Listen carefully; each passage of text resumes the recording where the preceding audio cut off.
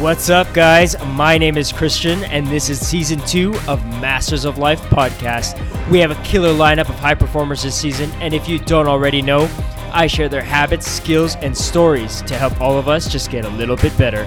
So, without further ado, let's go, right here on Season 2 of Masters of Life podcast. What's going on, guys? Thanks for joining us this week on Masters of Life podcast. Our guest this week is Daniel Kermani. He was the selling director for Saks Avenue for 5 years, but now Daniel is in Vegas and is the owner of the new sophisticated coffee shop, Daniel's Coffee and More.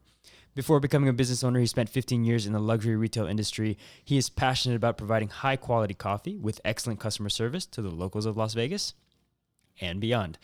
Daniel, thanks for joining me today. How you doing? Good. How are you? Thanks for having me. I'm good. It is my pleasure. So let's go ahead and kick things off. An interesting fact about your background that has shaped who you are today. Sure. I think an interesting fact about my background is that, with all my years in the customer service field and understanding luxury high-end retail, that you can kind of take that and do anything with it. It might sound funny, but when you understand people, you can kind of do anything in that realm. And really mastering that, people just want to be served by people, want to work for people that are appreciative and thankful of, what they bring to the industry. So that's kind of an interesting fact about me. And that I still do call New York home, and I've been having a really eye-opening experience here in Vegas. Do you feel that because you've dealt with luxury clients for such a long time, that you now treat everybody like luxury clients?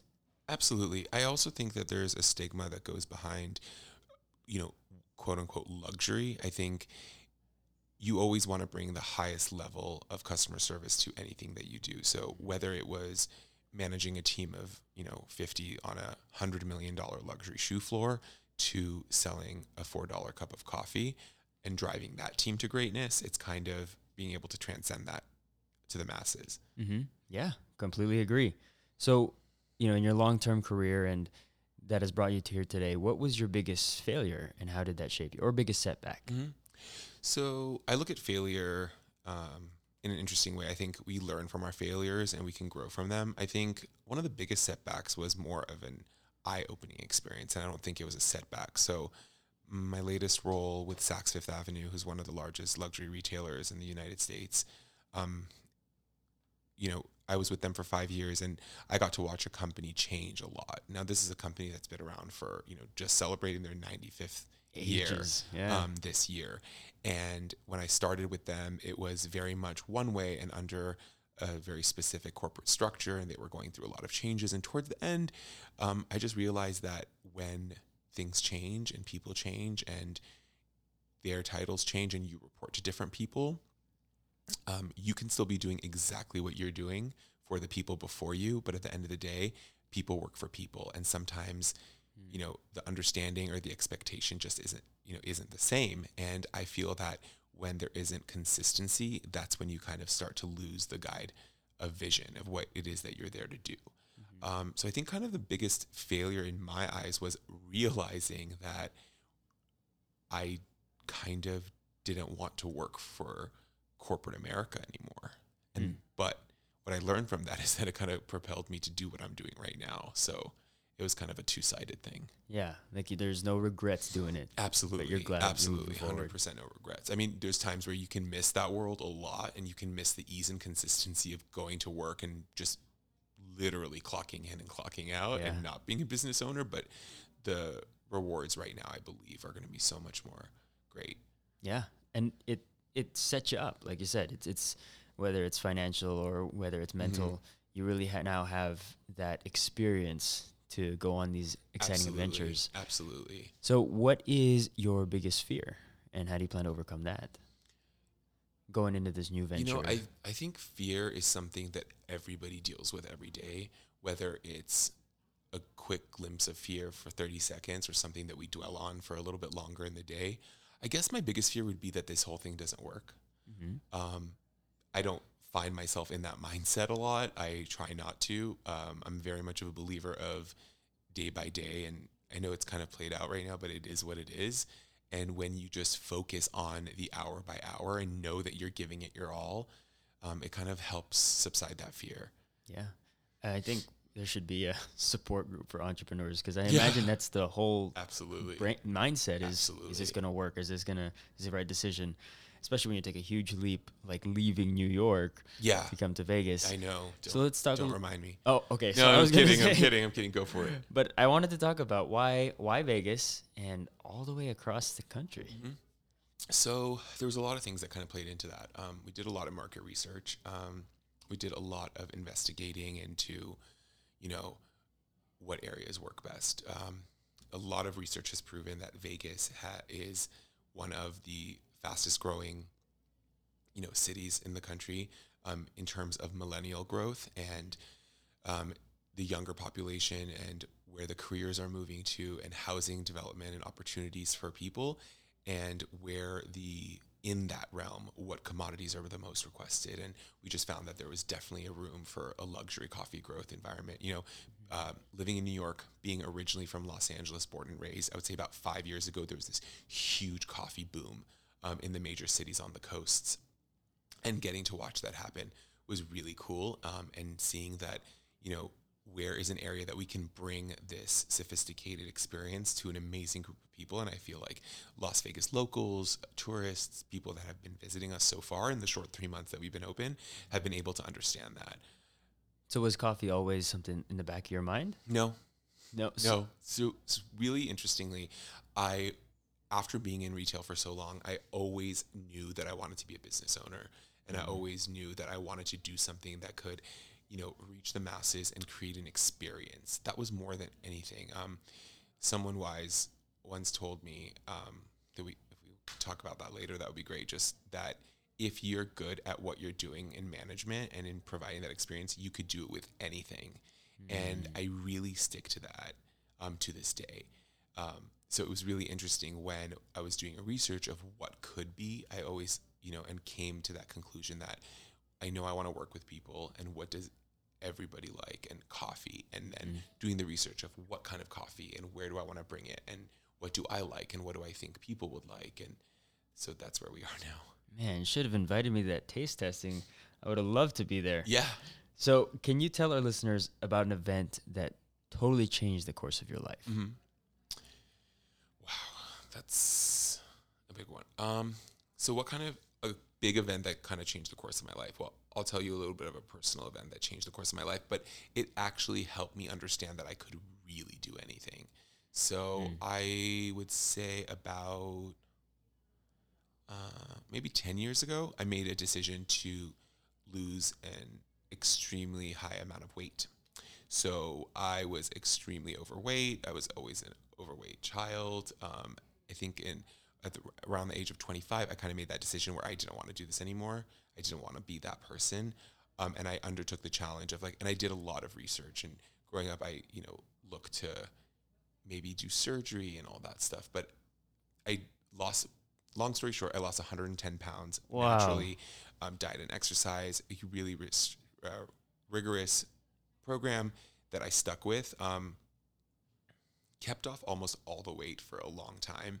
I did have an injury a few years ago that kind of set me back, but we're working on it. Okay. And I think that going through that experience, if you are dealing with struggles that are your personal struggles and that you want to make a change, the mind, I think, is beyond anything the most powerful.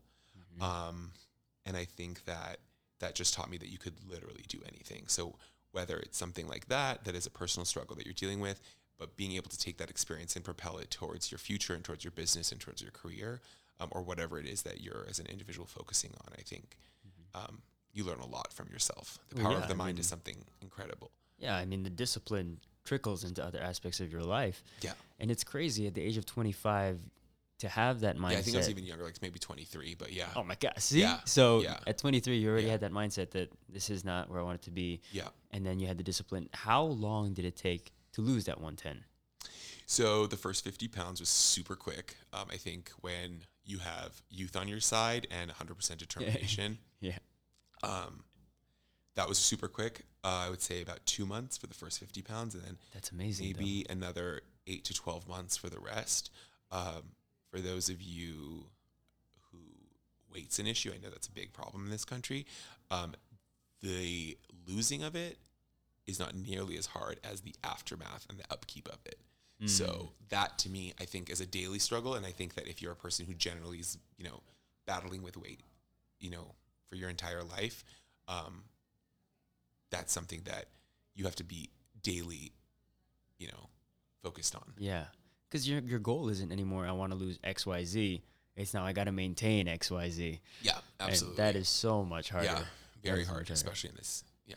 Because you don't have the milestones anymore. Exactly. Oh, exactly. Gosh, that was fun. Completely understand. So, what habit or skill has really propelled you forward in your career and in your life? I think in my career, skills that remain understanding and waking up every day and knowing what it is that I want to accomplish. So I don't like to just blindly get up and not have a plan. I think that when you know what it is that you're doing and that you set, whether it's for yourself, whether it's for the team that you're managing, or whether you don't have a job and you're out there looking for work, making sure that you have a plan. I think as humans, we strive to achieve greatness. And if you for yourself are setting attainable goals on a daily basis, you can really focus on something that you can reach. And then when you reach that only will create positive endorphins for yourself that will help you start the next day and the next day and just go from there. So I would say kind of try not to do things blindly. Set small focuses for yourself each day. Yeah. How do you do that? Do you write these things down? No, I'm much more of like a mental and a verbal person. So I like to kind of set it up for myself and then talk it out with my team and talk it out with the people that are, focusing on my projects for that day, whether it's the store here in Vegas, whether it's my team who's working on future plans for the development of our company, just doing something, just do something. Yeah. Be proactive every day. Yeah. So is there I know you wanted to talk about the influential figure that has really impacted you. Mm-hmm. The question is there a podcast book, right? Or obviously an influential figure? Yeah. Well, so an influential figure, non-personal, but just in the mainstream. I love Rachel Maddow. I love what she does at MSNBC. Her most recent podcast, Bagman, which is available on, actually I have it right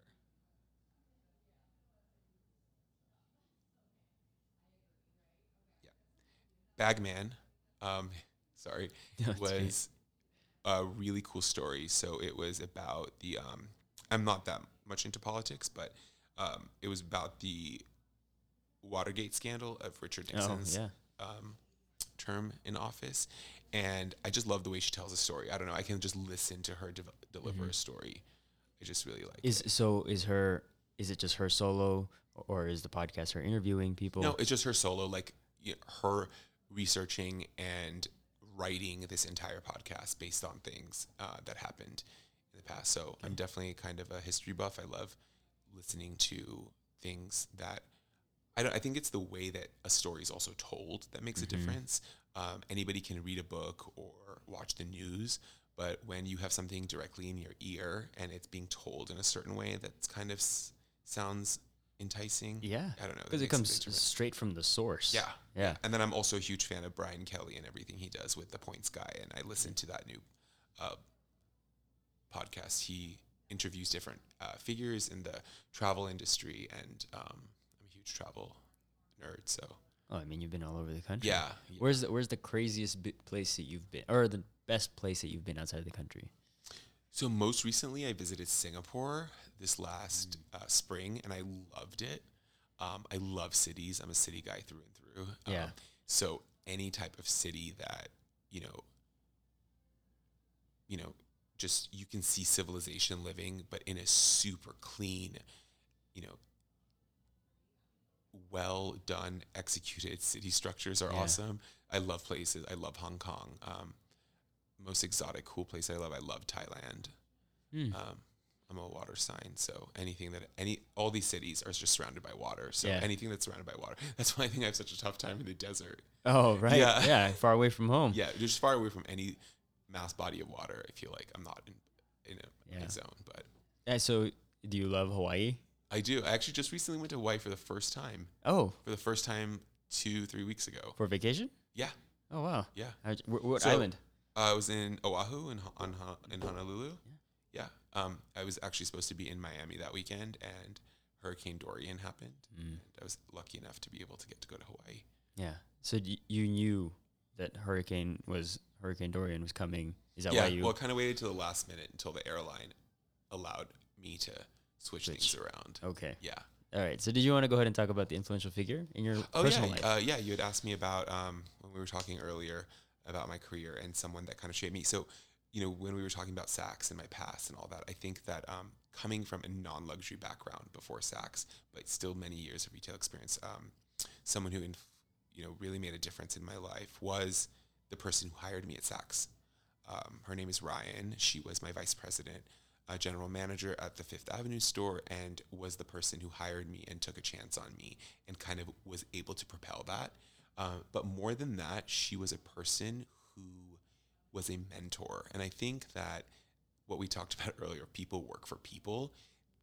There wasn't a day when, no matter how hard the job got, I knew that I got to go to work for this amazing individual who supported me, cared for me, looked out for my growth, looked out for my best interests, and did everything in her power to make sure that the working environment that is created is something that, her, not only myself, but her entire team, got to enjoy. And I think that that was so rare in a company that has tens of thousands of employees across the country, to be able to find this person. And we are still, in touch to this day.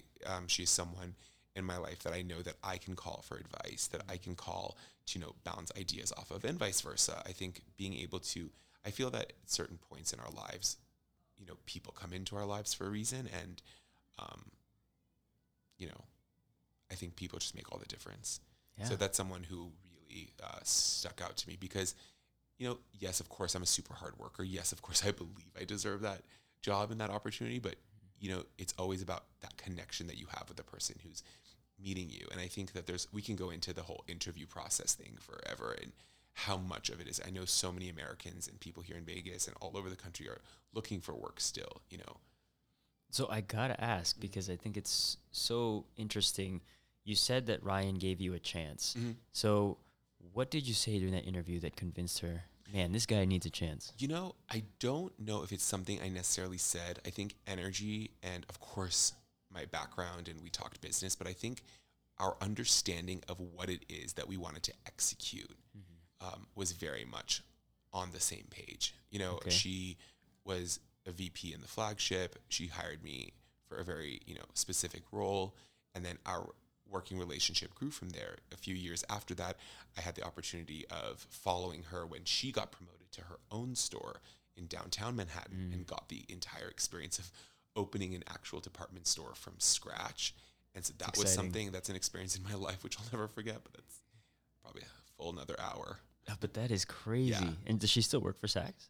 She doesn't. She left the company a few years ago and is kind of doing her thing and doing amazing things with her family. And we're still in touch. And I don't know why I always have this weird feeling deep down that her and I professionally will connect again. It's always something that I tell her, and it's always something that we kind of talk about. And even though right now in this moment, it doesn't seem that way because we're both doing such different things, I just always have that feeling that that's going to happen again. Yeah. And it's weird because you'll be shocked how many things come full circle. I mean, you think you're separating and you're going a different path, but it always ends up in the same 100% path. For sure. So is there something that Ryan said or said to you before that has really always stuck with you? I know you mentioned a quote earlier. I don't know if this was from her. Which was it? I don't know if you were saying something. Back and listen, but it totally was because she loves quotes. Okay, there was something you said that she always says to you, or that she said to you, and to this day, it's at the back of your head. Yeah, I have to think about it. Okay. But yeah, I think there's a few things that like she taught me. I don't know if it's like quote basis, but never, feel bad for what it is that you're doing and never apologize for the things that you bring to the table. Yeah. I think that's a quality that I really learned from her.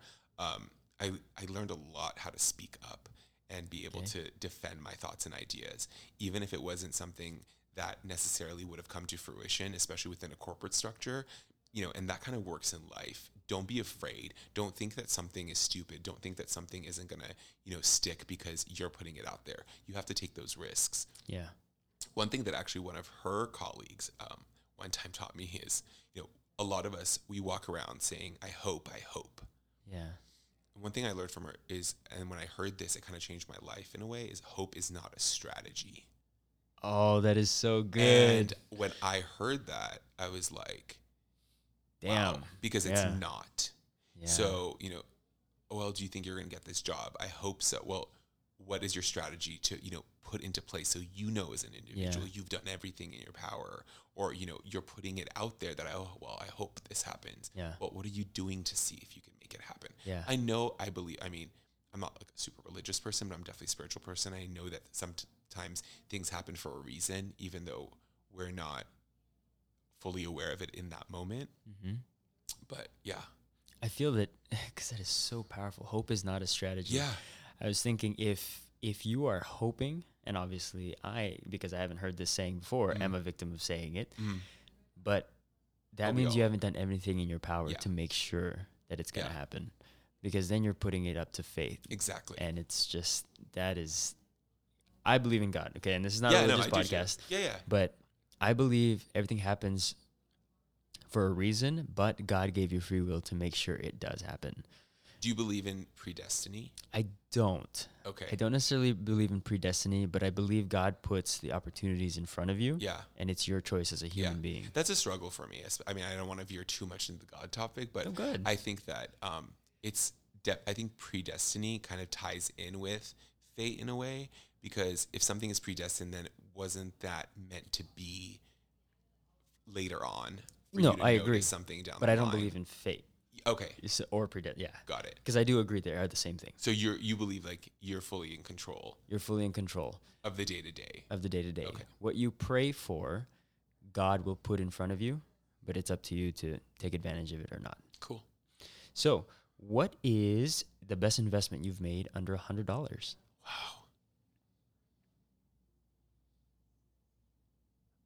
I bought some Apple stock when it was under $100. That is amazing. Yeah. Yes. Because it is now, I think, 200 something. 200 something. Yeah. 212 or something like that. Yeah. I'm actually excited for the opening day. The keynote today at 10 o'clock, yes, right? It's at 10 o'clock.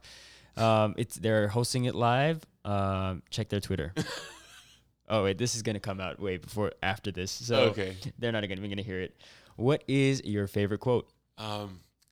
I love this quote. I'll never forget it. My favorite quote is, set a goal, make a plan, work towards it, but every now and then look around, drink it in, because this is it. It might all be gone tomorrow. I just love that quote. It's something that I really try to live by, because I think that us as humans are so quick to not remember what it is that we're doing in the moment. Yeah. And you can be so focused on something, and then something will happen and you veer left, and you just haven't been able to live in that moment or enjoy it. Or I think, again, anything that can kind of pull you back down to earth and make you live in your conscious instead of just always being, caught up, focused on what's happening around you. Yeah. I think that's huge. Did you make that quote? No.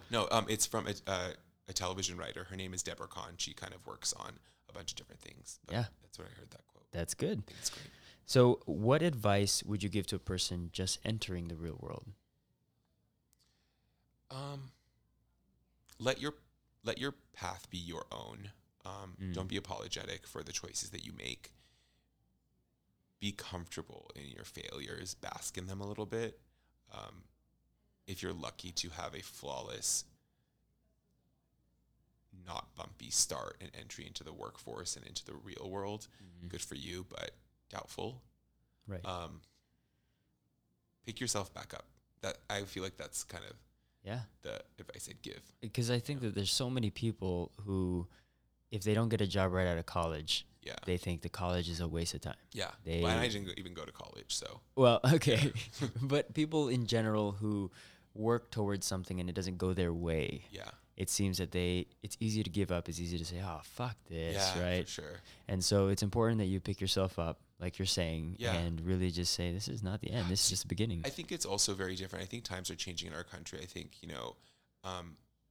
the baby boom generation in America really helped shape, I think, the last 50 years of our cultural focus on here's your path, here's where you go to school, here's where you come out of school, here's the job that's going to be waiting for you, here's when you pick. I think, you're 21 when you come out of college? Yeah. I don't think you know who you are, let alone what you're going to do for the rest of your life. Yeah. And I think that in our current culture of,